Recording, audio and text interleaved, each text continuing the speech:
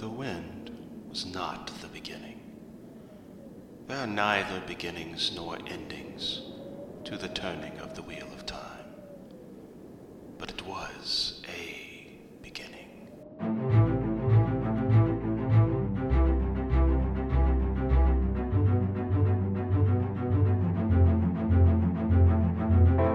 Hello, everyone, and welcome to The Wind Was a Beginning. This is the podcast where we talk about Robert Jordan's The Wheel of Time. This is Season 2, Episode 7, Skinny Innkeeper Alert.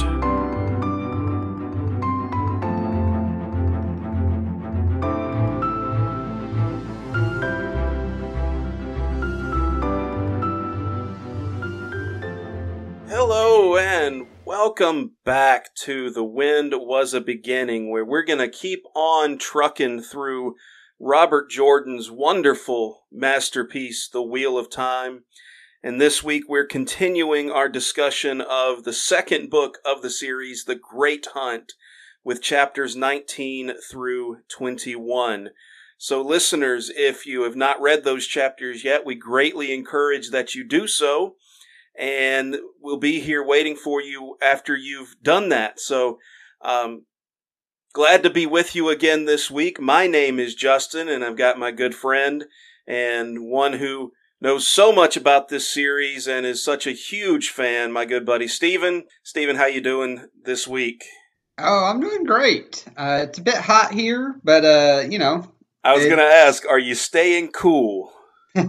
No, not really. I don't think that's in the cards, not at least until September. Yeah, not at all. And as we're recording this, I'm pretty sure, we live in the South, so we're kind of used to the heat waves. Maybe not as early as it is this year, but pretty much the whole United States is in a massive heat wave. I'm seeing places all over the country hitting triple digits, and that's not normal. No. Especially if we have any listeners outside the U.S. In some parts of the country, yes, that's normal, but there's many parts that are seeing those temperatures, and that is not normal. So, we need some relief, and it'll get here about December, don't you think? Yeah. That's when it'll actually get cold. At least where we are. But other than that, man, it's great. Doing great, feeling great, ready to talk some more about this book. Yeah. We get into some interesting stuff this week. So you ready to just dive right into it? I am ready. Awesome. So we're going to begin with chapter 19, Beneath the Dagger. After days of waiting, Rand is almost ready to give up when Huron spots a small fire in the distance. Rand and Loyal find the Dark Friend camp and liberate the Horn of Valir and the ruby-hilted dagger from their possession. In the aftermath, Rand takes on multiple Trollocs by himself, and it's decided that Cairhien would be the best place to wait for Ingtar and the Shienarans. Meanwhile, Padan Fain is seething over the loss and determined that Rand will pay. So pretty exciting. We've thought for the past several chapters that we've been chasing after these Dark Friends, and I think it was just in the last chapter we found out they're actually behind us, and now we see them approaching. They're trying to hide their fire, but they're trying to hide the fire from people that are behind them, not in front of them, and so that's how Huron is able to spot it. And Rand and Loyal are able to go to the location. But before we get into that, we have this little bit. First of all, Rand kind of waking up. But I want to talk real briefly about this moment Rand has as he's remembering the time that he spent with Tom Marilyn. And something that he said or that he thought to himself in that moment really stood out to me. He said, "I was happy then, I think, even running for my life, playing the flute for my supper. I was too ignorant to know what was going on. There's no turning back." So there's, it's a little bit of a sad thought because he's thinking, it's really not that far in the past, but with everything that's happened, it's far behind him now. He still thinks that Tom is dead.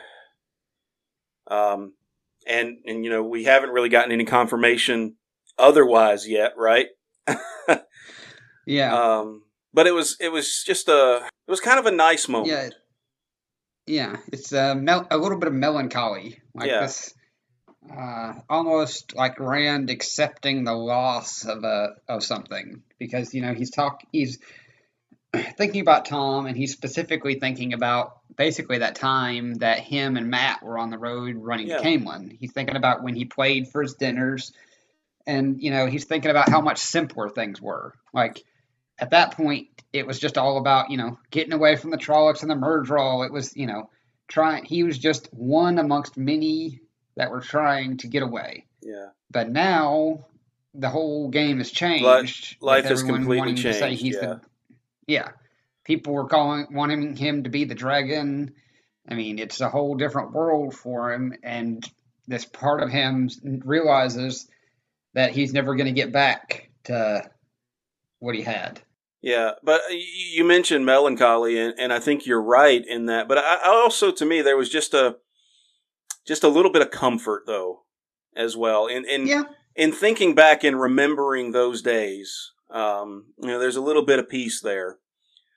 And if Tom ever does come back, maybe that'll be a great reunion to look forward to. I think he's also doing something that we all do as humans.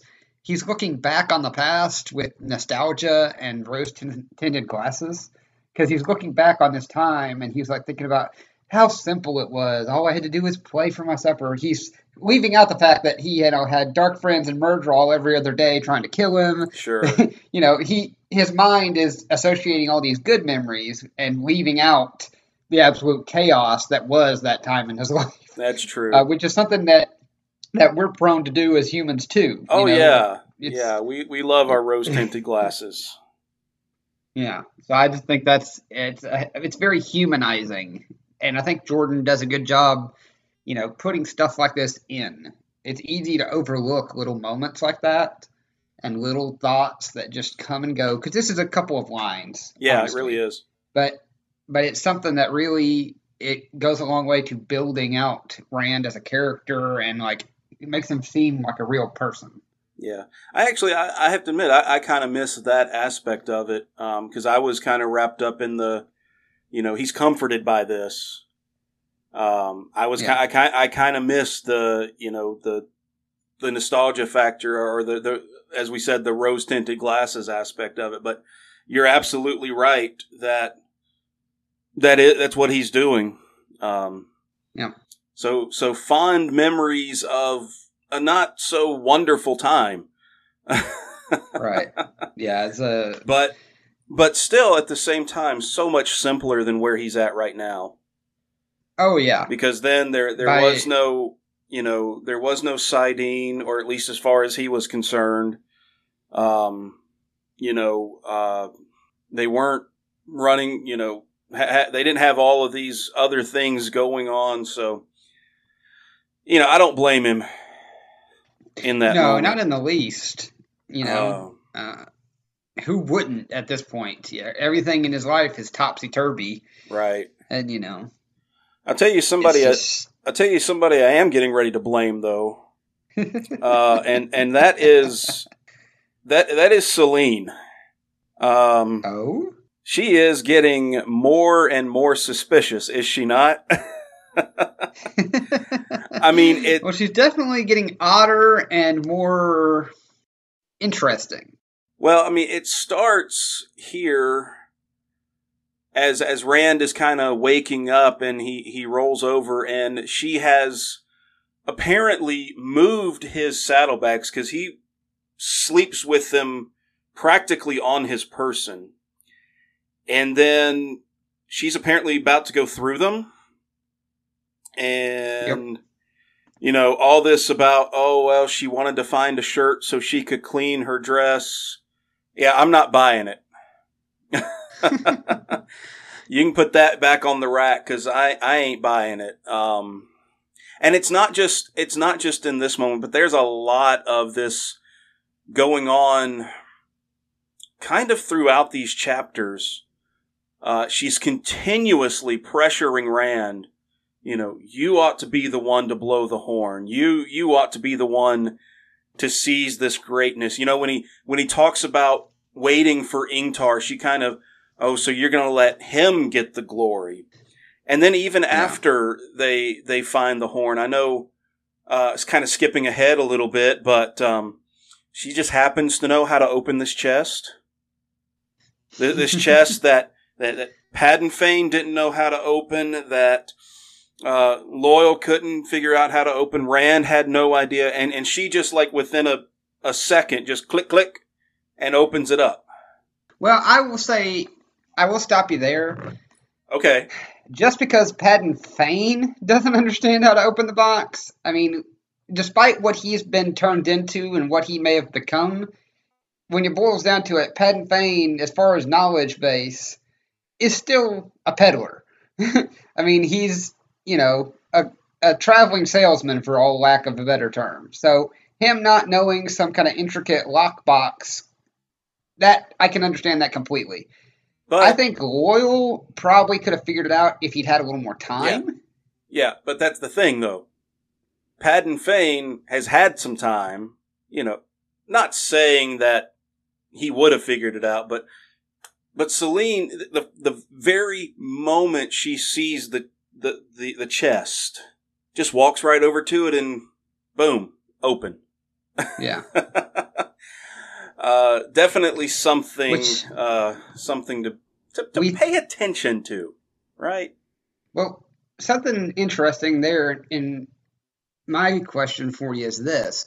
So far, the only people that we've seen be able to open the box were Aes Sedai. We've never seen anybody but an Aes Sedai open it. So in my opinion, we talked in the last episode about how maybe she either is an Aes Sedai and isn't telling him, or maybe she's a Wilder like Nynaeve. What if the box can only be opened using the power? It's a good thought. Yeah, just she is, because we did bring that up last time. Yeah, but I mean, and I think this comes up in the next chapter. But she is adamant that she is not Aes Sedai.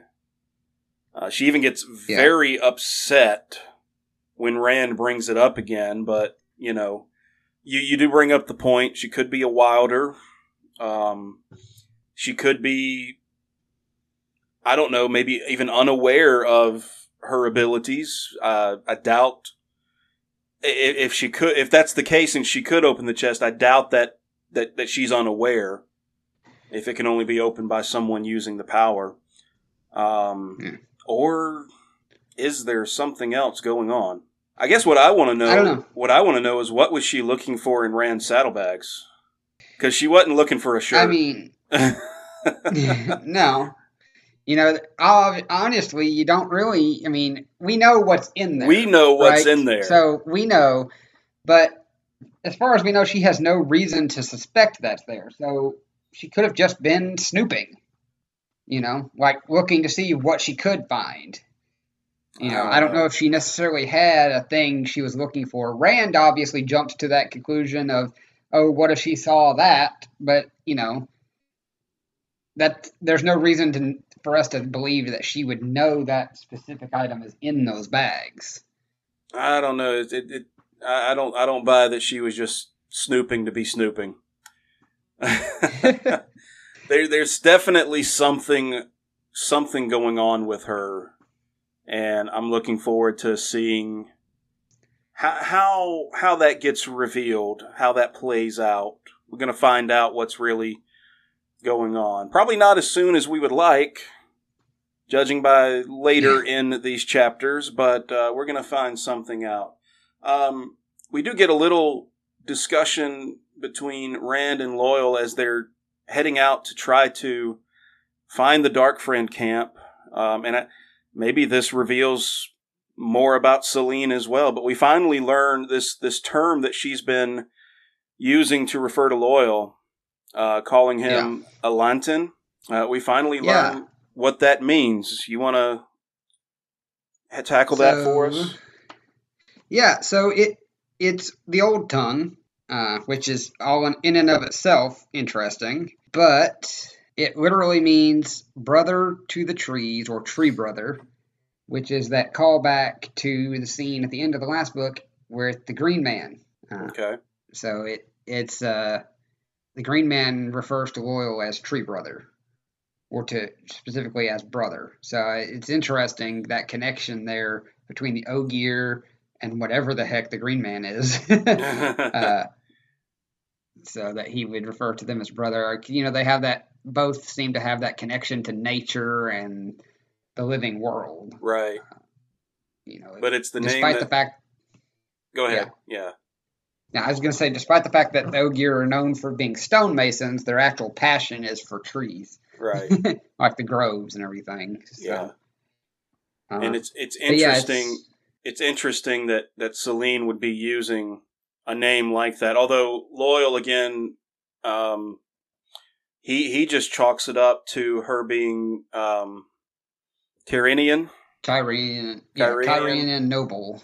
Yeah, Yeah, saying that they were. It's a very formal address for the Ogier, and they are a very formal people.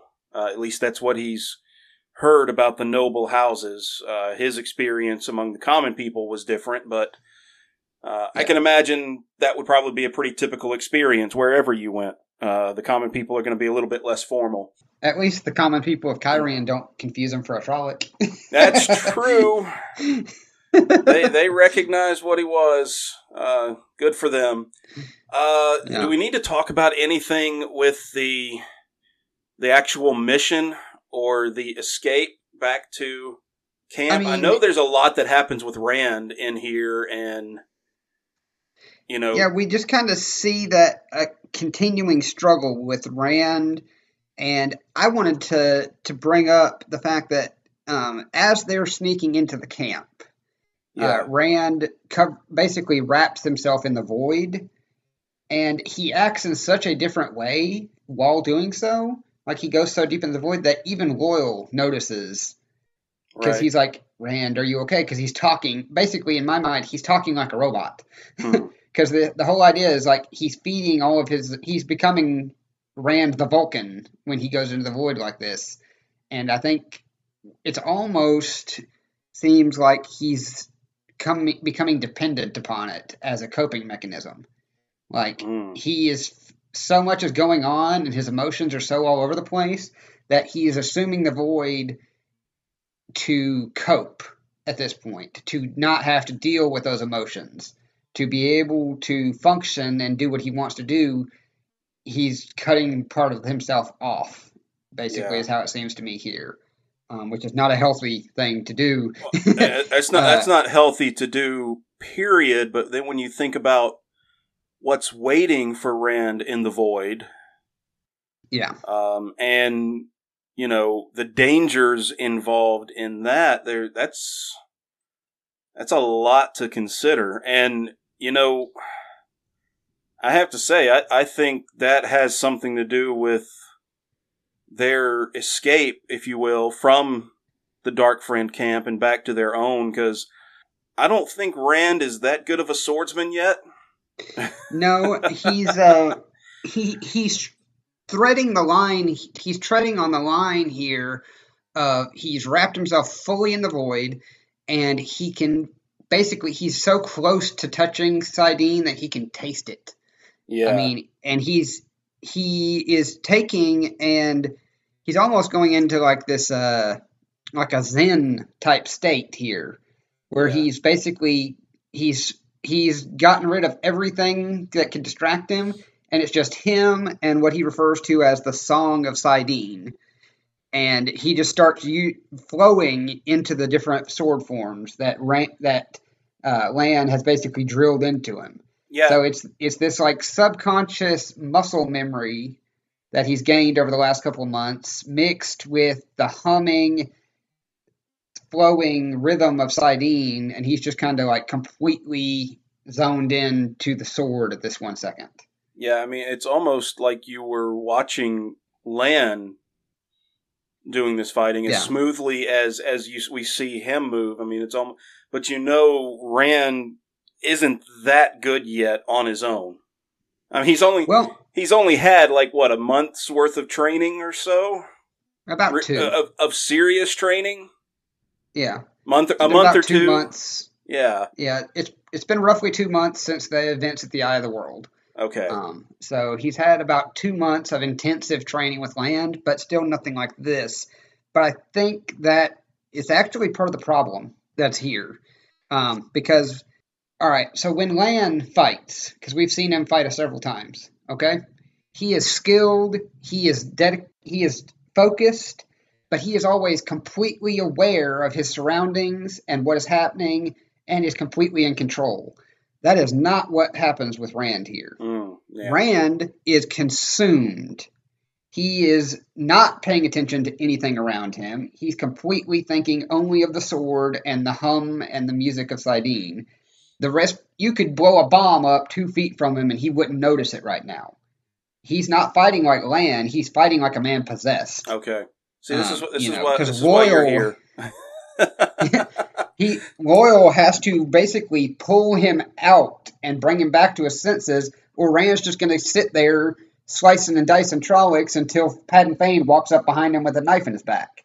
I mean, he's not conscious of what's happening around him. He's so needle focused that he's in a world of his own, which is horribly dangerous. Yeah, that is. Speaking of a knife, just real quickly, I'm a little concerned about Rand, actually touching the dagger. I know he doesn't do it. I know he doesn't carry it for very long. I think it may be the end of this chapter or into the next one we find out that they actually, put the dagger in the chest with the horn to kind of shield themselves from it. But, even just that little bit, I'm sure there's got to be some kind of effect that takes place. I don't know. We'll see. I wanted to check real quick and see, because I couldn't remember how it was that he actually picked it up. Well, he grabbed it, I'm pretty sure, by the hilt and kind of tucked it, like into his belt or something like that. And again, his intention and the reality is he only carried it long enough to get it back to their camp and then shoved it away. But still, there's some concern, I think. Yeah, he does touch it here for that fleeting second. I want to say, while one, he doesn't cut himself on the blade, which we've seen at this point that can have disastrous consequences, because we had the scene a couple chapters ago where the Dark Friends and Padden Fane, and we got a reference to the fact that the people he cut with it did not end happily. It didn't end well. Yeah, so we know that can be dangerous. I have to wonder if it's not a case here where, with quick exposure, that possibly Sidene is slightly protecting him. Because we know, Moraine talks all the time about how, being in her presence of one who can touch the power offers some protections. She can, she was able to handle the dagger, even though she, when she was taking care of Matt. So I'm wondering if maybe the fact that he can channel provides him some small protection, at least in a flighting short-term exposure. But I don't know. It could have some long-lasting effect. We don't really see anything here, but I do kind of wonder about that. I'm just anxious to see if there is any effect. I know it was brief, and I like the point that you bring up again. I hadn't really thought about that, but again, that's why you're here. But, okay, since we're talking about the dagger, then let's talk about Padden Fane and the dagger. You wanted to bring that up. Yeah, so it's just, he is, I don't know, it's almost like the bond, it seems like, with Matt, but on a more willing level. Almost like he knew what he was getting into. Yeah. So it's interesting how he treats the dagger, and I don't know. There seems to be something going on there that's more than just it's a scary weapon. Right. It's just something interesting there. Especially how he reacts when it's gone. He's flipping out. I know when he realizes it's gone, he is ticked. Yeah. I mean, he's screaming. All of this stuff. He's screaming, "It's gone! It's gone!" He rouses the Trollocs to try to get them to do something, and then later, we kind of actually get into his head a little bit, and he has this. He calls out, and I found this kind of interesting, and I know we don't really get any answers here, so I'm anxious to find out, exactly what he's saying here. But he says, "You will pay for what was done to me, Althor." He says, "You will pay for what was done to me, Althor. The world will pay." And it says he cackled at the night with a mad laughter. The world will pay. So there's something very unsettling Yeah. with Paddon no Fane. doubt. So I'm anxious to get a little bit more detail on that. In my mind, too, I also wonder, when he finds out that the chest and the dagger are gone, he wails like, "It's gone!" I wonder, if he's more upset about the dagger than he is about the horn. I was kind of wondering that too as I was reading. Which one is really his focus, and I have to say I'm with you on that. But yeah, there's definitely some more there's some more layers to that onion, we'll say. So shall we move on to chapter 20? I think, yes, sir. We are good to go. All right, and this is a short chapter, but man, is this packed with some stuff. Chapter 20, Sidene. Now with the horn and dagger in their possession, Ran and the others proceed into the country of Kyrian. Approaching a village near an excavation site around a strange but gigantic artifact.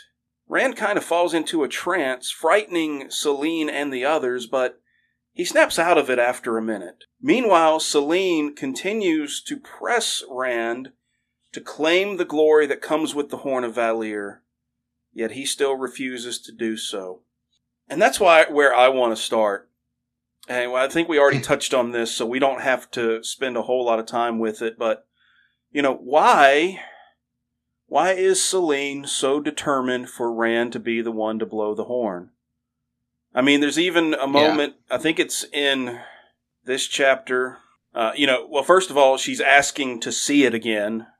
She's determined to see it, to hold it. She wants to make she's obsessed. She's obsessed with the horn, and she's obsessed with Rand blowing the horn. The dagger. Yeah, she wants Rand to throw the dagger away. Yeah, like a piece of trash. Like. Yeah, and I think it's just the opposite for Rand. In some ways, he could care less about the horn. I mean, not that he doesn't care about it, but I think he's more worried about getting the dagger back to Mat. And this is the chapter 2 where we get the reference of Rand asking her yet again if she's Aes Sedai. If she's Aes Sedai, and she gets upset about it. Yeah. Yeah. I was trying to find it in my notes. It may be in the next chapter that she even tries to, it's like, I would be proud to stand next to the man who blows the horn of Valir, or something along those lines. Yeah. Almost as if she's, it's like we can be together forever, Rand. All you have to do is blow the horn, and it'll be all yours. So I guess it just continues to play into the suspicion that's surrounding her, and it doesn't get any better as these chapters go on. Yeah, and she's very she doesn't want them to go to an inn. She's like, I want to sleep under the Uh, stars.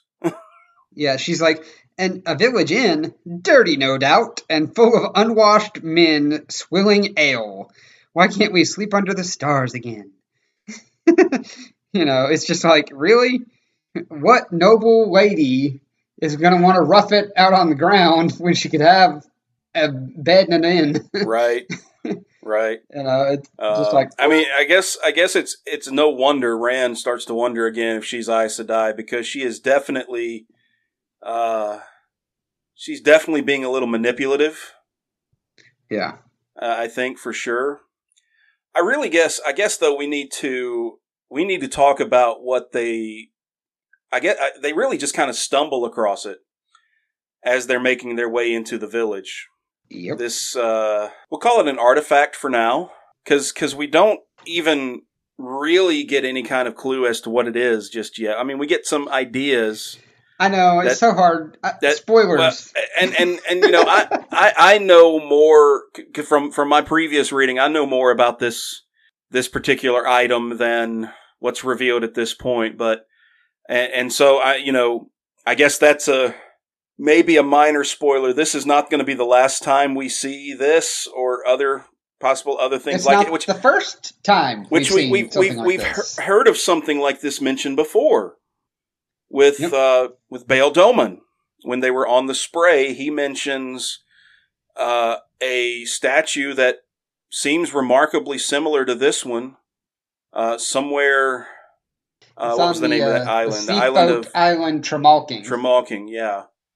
And it was kind of the same idea. A person holding aloft like a giant crystal ball or orb or something like that. This one, though, we have some interesting stuff that happens around it, and seemingly Rand is the only one who picks up on it. Am I reading that correctly? I mean, the others see the statue, but it doesn't affect anyone else like it does Rand. Yeah. So it's interesting. And what happens to Rand here is incredibly interesting. Yeah, I want to find, first of all, this little bit of a description of the orb. Let me see if I can find it. I can read it if you want. I've got it right here. Go for it. Okay. Out of the clay at the bottom of the pit slanted a gigantic stone hand holding a crystal spear, and it was this that shone with the last sunlight. Rand gaped at the size of it, a smooth ball. He was sure not so much as a scratch marred its surface, at least 20 paces through. Yeah, the part I was looking for is a little bit further down. Okay. It's at the bottom of 309 on my copy. I believe I can find a way down there, he said absently. Saidin sang to him. The huge ball seemed to glow white with the light of the sinking sun. It seemed to him that in the depths of the crystal, light swirled and danced in time to the song of Saidin.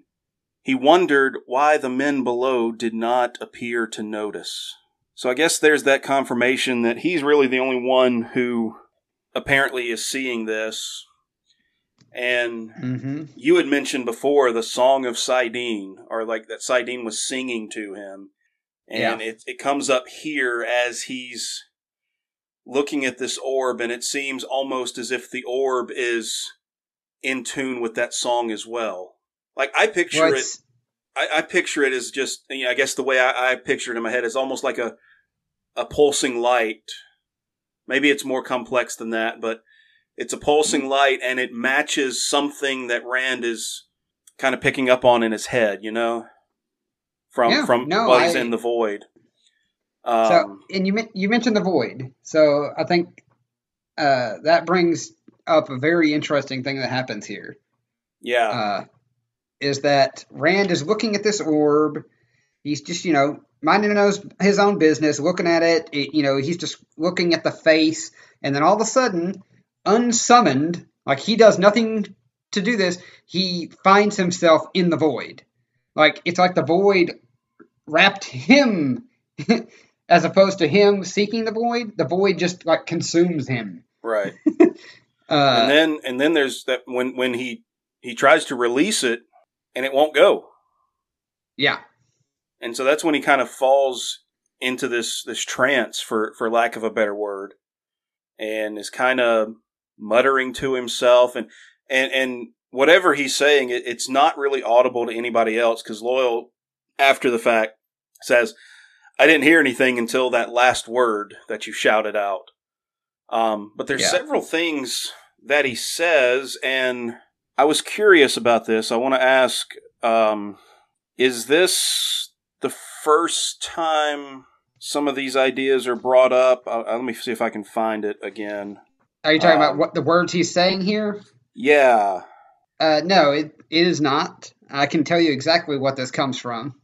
It's not the first time we've come across this? It is not. Okay. Where have we seen it before then? Okay, so what he's saying here, this is what Loyal said to him back when he first arrived in Camelin, when he thought Rand was an Aiel. That's right. And it's also the dying words of that Aiel from the Waste that told them about the Eye of the World. Okay, so it is something that we've come across before. I couldn't remember. I thought we had before. Yep. And if I'm not wrong, I think that the Tinkers, when they're telling Perrin and Egwene the message from the Aiel that died, I think one of the Tinkers actually says these words as well, making reference to the Aiel. So we've had it come at us once or twice in the last book. It's basically like an Aiel, like battle cry, I guess, is for lack of a better word. Yeah. Let's see. And here, just a few of the little. It kind of comes in little snippets, but we have, and I'm not going to read all the in between, but it's till shade is gone, till water is gone, into the shadow with teeth bared, to spit in sight blinder's eye, on the last day. Now, there's a lot that's kind of in the middle of that too, but those are the words that he was speaking as he was in this trance, but also at the same time almost kind of being consumed by the power, or by the desire for the power. Yeah, I think at this point it's not his desire for the power, it's the power's desire for him. Okay. That is trying to basically overtake him and consume him. He wants to let go of the void, he can't. He tries, and the Sidene is there, and it's a longing, and he wants it, but this little voice in the back of his head says no. He says, I will not. He reached deep into himself, and then, grimly he refused to give in, reached deep inside of himself. I will not. And then you start to hear this Rand, and he did not know who the voice was, and he reached for the core of who he was, the core of what he was. And what he finds there is this Aiel saying. So, the old blood. Yeah. Okay? We see in the first book, when they go into battle, who starts spouting off a bunch of gibberish? It was Matt.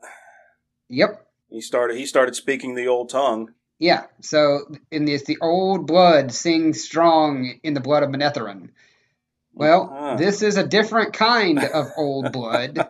Perhaps an ancient blood. The old blood sings strong in the Aiel, perhaps? Yeah. So it is just this, Rand, what's happening here, in my opinion, is Sidene wants him. It is a burning inferno that is going to consume him, and at this moment, Rand is so desperate, he reaches in to the very core of who he is, of what he is, and what he finds, Sidene has burned away all of his reservations. It's burned away all of his excuses, all of his worries, all of his things that he tells himself to not believe it. And when all that is burned away, what he's left with is the truth. The truth that Moraine told them about that baby on the mountainside. The truth of that Tam found him, that Tam's not his birth father. The truth of his lineage, of who he is burned away here by Sidene, and the only thing that saves him is latching onto that truth. That's heavy. Yeah. That's heavy, and I'm getting, there's so much more, I guess, that will be given to us in time. We still got a long way to go. Yeah. So, I mean, this is just starting to give us a glimpse of, I guess, what is to come. Maybe, more of the truth about Rand and who he is and what his destiny is going to be. I mean, there's so much more to come. And, this moment just kind of gives us a glimpse, I guess. Yeah. So, moving on then, if you're okay with it, we'll get into the last chapter for this week. Chapter 21, The Nine Rings. Prepared to sleep in a bed instead of under the stars, Rand and the others dine at the Nine Rings, and Rand plays the flute for a while. Afterward, Captain Aldrin Cadovin reveals more about the statue being excavated outside of the village. Meanwhile, Selene is clearly different, not eating much and requesting a room to herself. And in the morning, she's gone, having left a note for Rand to meet her in Cairhien. Yeah, that name of the captain is a struggle for me. So, the last name is Caldwin. Caldwin. Yeah. And I even listened to it today, but I still couldn't get it right. More important than that, though, is I had to bring this up. We have a skinny innkeeper alert. Yep. Mistress Modwin is described. Skinny's not the word that's used, but what was the word? Lean. Lean. There we go. So, yeah, skinny innkeeper alert. She doesn't do anything in this chapter to raise suspicion other than that, but we're going to keep an eye on her. Just, going back to previous episodes, we never trust a skinny innkeeper. So, I seriously, as soon as I read that, as we were reading through, I was like, okay, I got to watch this person very closely. Yeah, and she's very nosy. She has lots of questions. She's totally, obviously she thinks that Rand and Selene are lord and lady, and is really, just taken aback by how comfortable they are, I guess you could say, especially with Huron, who she assumes to be a servant. So she's just kind of really thrown off. And then when, Selene asks for her own room, she's kind of butting in, is like, if you go and knock on your lady's door tonight, I'm sure she'll... Yeah. It's like, it's time for Innkeeper to play matchmaker. I say, this is none of your business, okay? Just mind your own business. And let us handle things. And then in the morning, she's like, I told you. I told you what you should have done, and you didn't listen to me. Let's talk about Selene. Because there's this moment at the beginning of the chapter, or maybe it's the end of the last chapter, where she once again pushes Rand, or tries to push Rand to take the glory of the horn for himself. And this is the part I was trying to think of earlier. She's even to the point of basically saying, run away with me. And, she would be by his side forever. And when he refuses again, she turns quite cold indeed. And I think her entire demeanor just really, it really changes almost on a dime. At least in my opinion, it came off that way. Yeah, I think it's a combination of, one, his repeated refusal to do what she wants, and two, I think she at the end of the last chapter, not to go back too much, but at the end of the last chapter, they have a conversation about these things, and he's like, I hope I didn't frighten you, and she's like, frighten me? You terrified me. Yeah. It's like, you could have killed yourself, she knows more than she's letting on, and I think her change in behavior here is a combination of the fact that whatever Rand did, almost did terrified her to the point that she's going to take a step back. Yeah, she really does distance herself. Yeah. Quite literally, since she leaves in the middle of the night. But even before that, we pick up on it. She's. And I think maybe as well, she doesn't like. I don't think she likes how Rand acts around other people. Like, I think she views herself as like Loyal talks about it, being a Kyrian noblewoman. Yeah. She holds herself, and I think she wants Rand to treat other people as she thinks he should treat them. Like, he's very, he's going to play his flute. He's going to, chum around with the Huron and the Loyals, the servants. I think and he refuses to take the glory that she sees for him with the horn. It's just I think it's a culmination of things. She wants him to be a lord. He just wants to be a shepherd. Yeah. It really comes down to that. He didn't ask for any of this. Right. And it's not getting any easier. There was something I did pick up on. There was a lot of, or maybe not a lot, but some emphasis put on accents in this chapter. Yeah. He mentioned the captain, whose name I'm not going to try to pronounce anymore. Caldwin. Caldwin. Rand notices that his accent reminds him so much of Moraine's, which we know that Moraine is from Kyrian, and it's even remarked that Mistress Modwin's accent was decidedly not of someone from Kyrian. But what I was wondering, she's from Lugard, I think. Is that what Correct. She said? And, But what stood out to me is Selene is supposed to be from Kyrian. Yep. But there's no remarks made about her accent. And I feel like there's a clue there.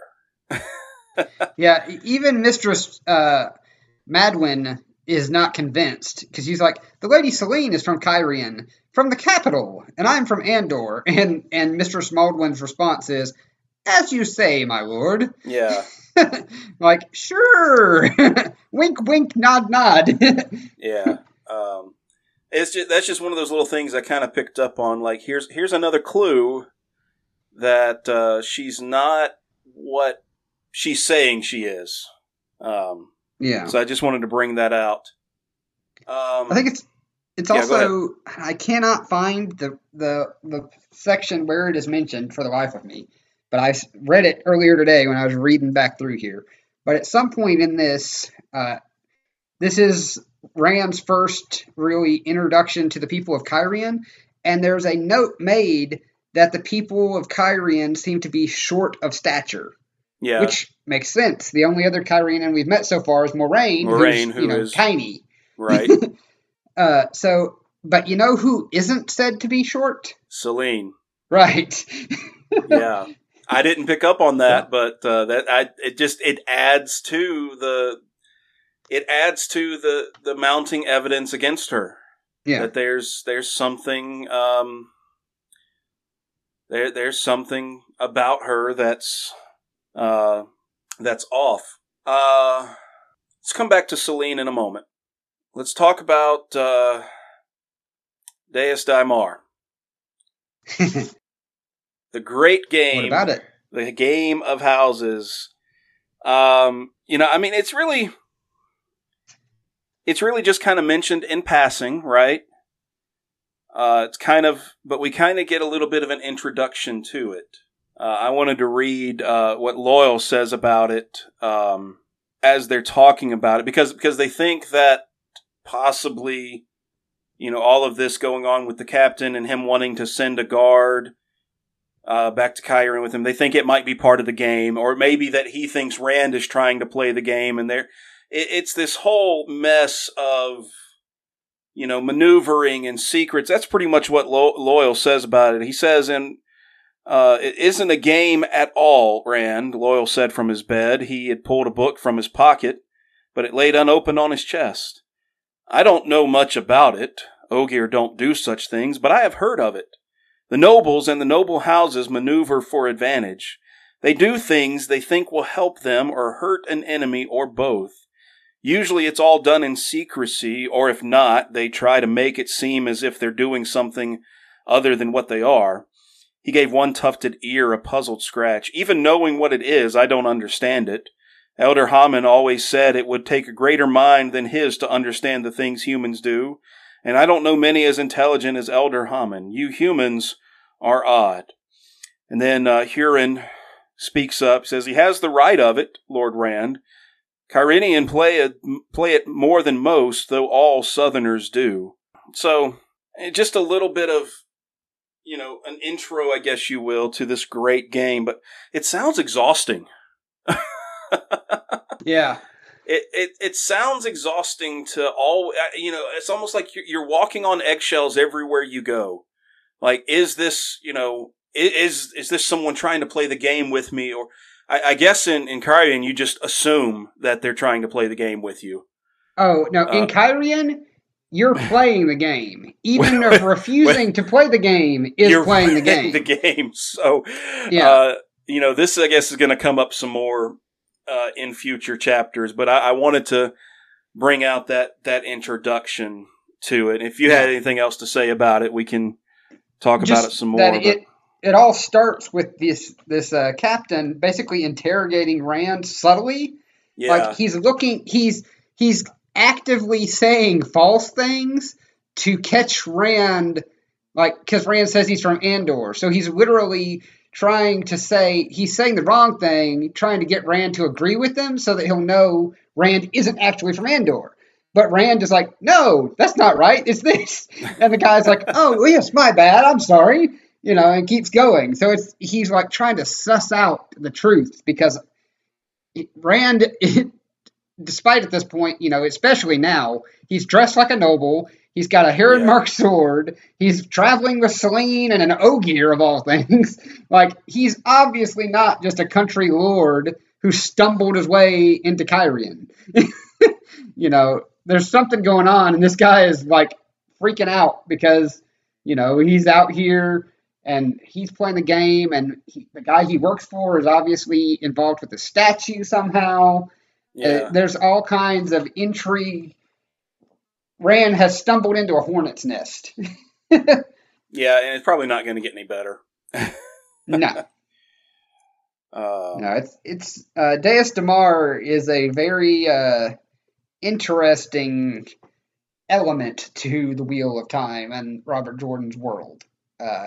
It is this political game that isn't a game by any means. No, it's not. It sounds like it can be quite dangerous. Dangerous, deadly, and absolutely mind-bogglingly intricate. Yeah. The slightest little, the color scarf that you have sticking out of your pocket can mean 10 different things.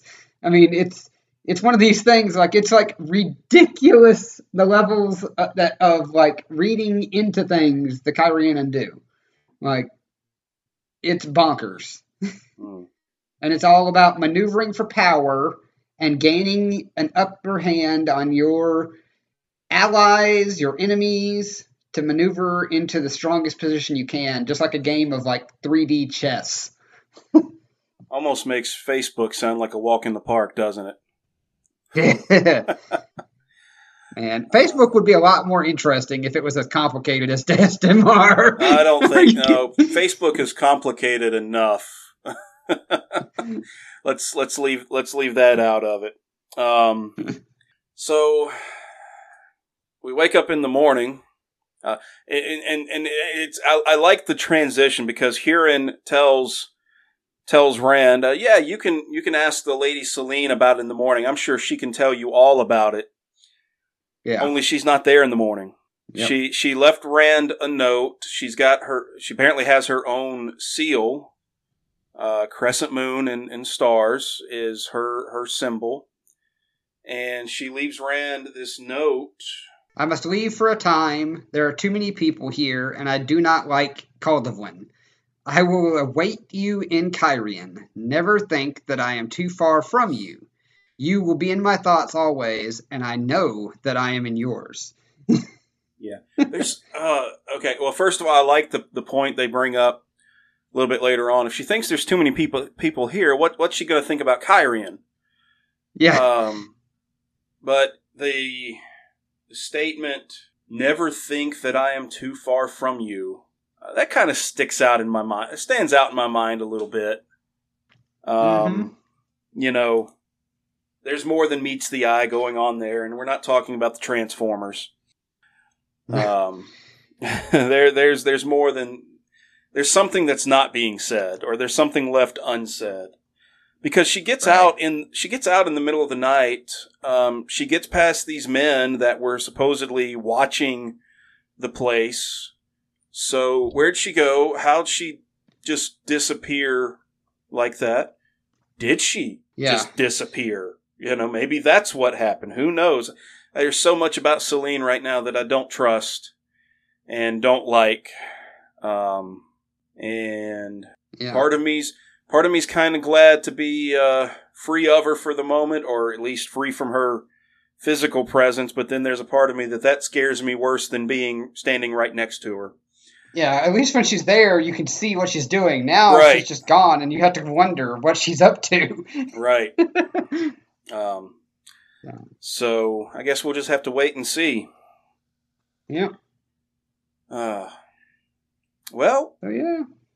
Let's, I guess, move into some final thoughts. I guess one thing I will say is something I said before. I'm interested in. Obviously, I'm interested in learning more about Selene and finding out what's really going on here.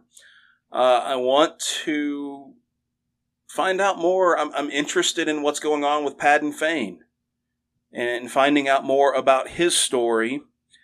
And,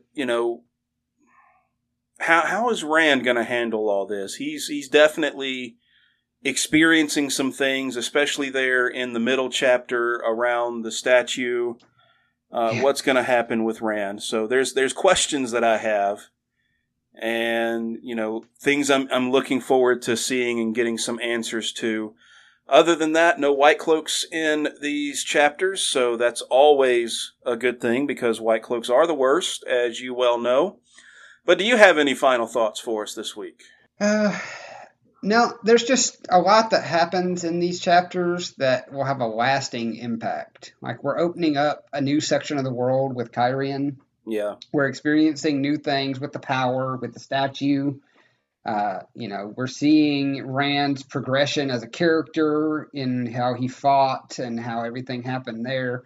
There's just a lot of doors that are opening up right now, and that are going to be helping us to explore this whole new part of the story that we haven't even touched on yet. So there's a lot of beginnings in these 3 chapters for things that are going to have lasting and long impacts going forward through the series. So it's a lot of good quality things here.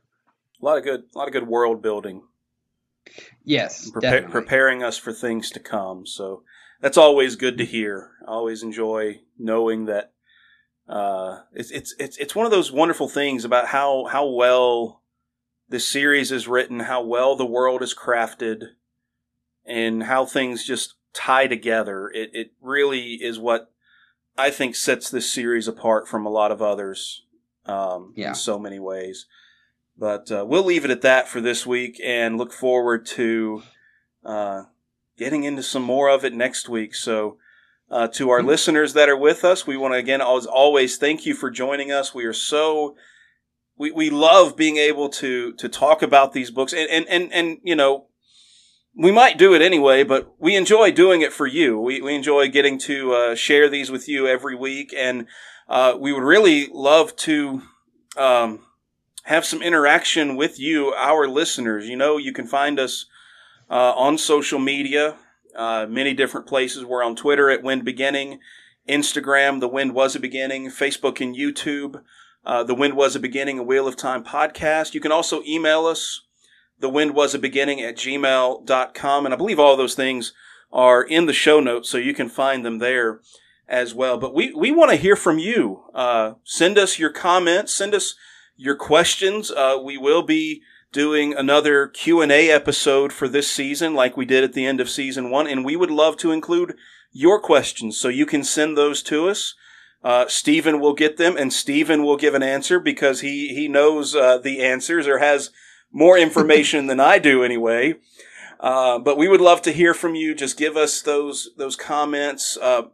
Subscribe to us on your podcast platform of choice. And if possible, leave us a rating, leave us a review. Let us know what you think, how we're doing. How can we, maybe even let us know, how can we get better? How can we improve to give you the best quality show and discussion that we can? If you subscribe, you'll also be able to get new episodes when they release every Tuesday and have this in your podcast feed as soon as it goes live and as soon as it's available to listen to. So next time we'll be in chapters 22 through 24 of The Great Hunt. You can come and join with us then, read those chapters, and come and we'll have a discussion on those next week. Until then, we hope you'll have a wonderful week, and we'll see you next time. Bye, everybody. See y'all later.